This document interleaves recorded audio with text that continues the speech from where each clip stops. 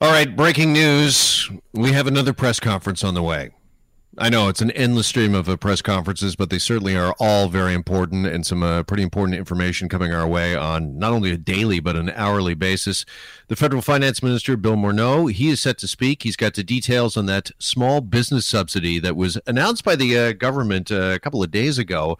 Going to get some further details on the government covering up to 75% small business wages, how exactly that's going to work and how it all breaks down.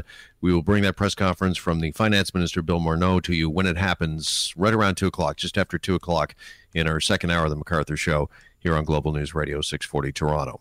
And certainly small business, it is the backbone of the Canadian economy, and this is a good news, a subsidy for a lot of workers who need that wage to pay their rents, which many are due, of course, today here on April 1st.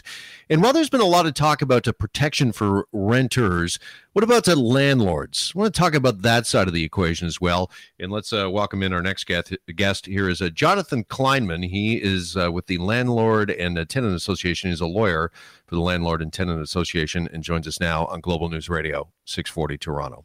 Jonathan, good afternoon. Appreciate your time. Good afternoon. No problem. How are you doing? I'm okay, thanks, considering the circumstances. I wanted to kind of just, as I mentioned, get the other side of this story here. There's been a lot of talk about renters, but what about landlords? Because obviously landlords, they've got bills to pay as well, and while they're certainly sympathetic, I'm sure, to the plight that a lot of their renters find themselves in right now. What is it you're hearing from landlords? What is their biggest concern? Well, I really see it as two types of when we're talking about residential landlords. There's two types. There's those who are renting out a part of their own primary residence. And for those people, there is quite a break, and that's coming from the big banks. You know, if they're able to defer their mortgage 6 months, then it's not very hard for them to, well, hopefully not that as hard for them to go to a tenant and give them a break.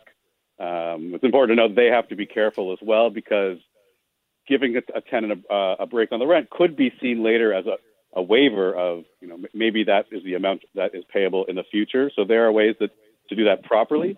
But in any case, there is some help coming down in terms of, you know, if you're not paying your mortgage, then maybe it's a little easier to make a deal with your tenant.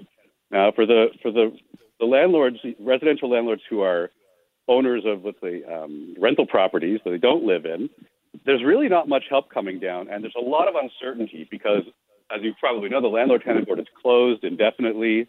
When it reopens, there's going to be a huge backlog. So for this, a lot of tenants, it means, well, if I don't pay my rent, it might not be until September or later that I actually get evicted. And then a landlord might have to go to the small claims court to claim back rent. And who knows how sympathetic the landlord-tenant board will eventually be to those tenants and where will they favor. So I think to answer that question from a residential standpoint, it varies depending on those two situations.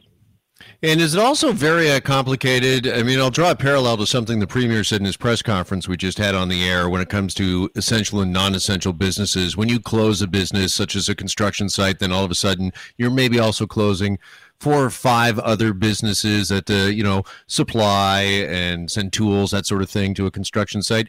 Does this kind of work the same way that if rent gets deferred and all of a sudden a landlord isn't getting a rental payment, again, a bunch of other levers are then pulled because they might have creditors, they might have bills themselves to pay, and they're really counting on that rent money coming in?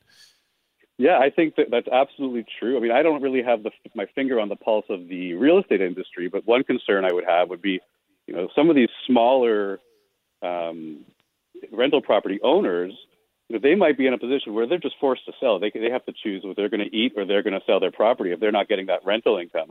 So you might see an influx of those properties going onto the market. I think I would expect to see a ton of unforeseen consequences from this crunch, where you may have a lot of tenants who are either unable or unwilling to pay their rents. Do landlords, in your opinion, do they need further protections? We mentioned tenants, and I think you referenced this as well. They've got some protections right now when it comes to evictions, that they can't be evicted over COVID-19. Would landlords like to see some sort of provisions or further provisions or protections for them? Yeah, I think there's a lot of unforeseen consequences to any of those policies that would come to. The answer absolutely is yes, they'd like to see that. I spoke to somebody who, at the beginning of this bank mortgage deferral program, made a call in, spoke to one of the associates there, and the associate told him, because this gentleman has 26 rental properties, his mortgage is, in the tens of thousands to cover them. And the gentleman said, yeah, this program's going to work for people like you too. And he agreed to defer his, tens of mortgages. And the guy told me he started crying on the phone. He was so happy. Now, I know that this was I've learned since that this sort of thing was happening, and it was an error on the part of these bank associates. They're wrong as far as I know. I don't know if they then went back to this gentleman and said, look, I'm sorry, we were wrong.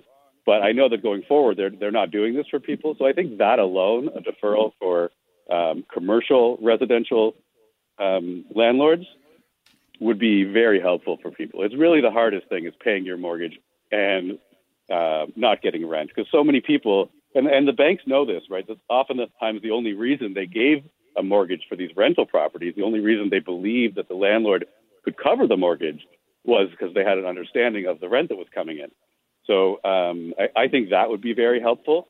As far as other policy changes that could help landlords, I'm sure somebody who has a better idea of policy could come up with something. And I think, yes, they would really benefit from that. I don't know exactly what that would look like. Yeah, finally let me ask you, because we got about a minute left here, but I wanted to ask you whether or not landlords feel as if they've got a bit of a bad rap or an image problem. I mean, you just mentioned somebody who has 26 rental properties, and I think people would hear that and think, that's somebody who's maybe goes to sleep at night on a pile of money and a pile of cash, and they should be fine. That there's not a lot of sympathy for landlords, when in reality, you might have those 26 properties, but as you just said, could be very heavily mortgaged and be very dependent on those rents coming in. I think, to answer your question, I think a lot of landlords do have a bad reputation, and some of them come by it honestly. You have a lot of landlords that are very heavy-handed and aggressive, and you do see things like rent evictions and attempts to circumvent the minimum raises of, the maximum raises of rent. On the other hand, you have some very, very kind landlords who are, actually do care about their tenants.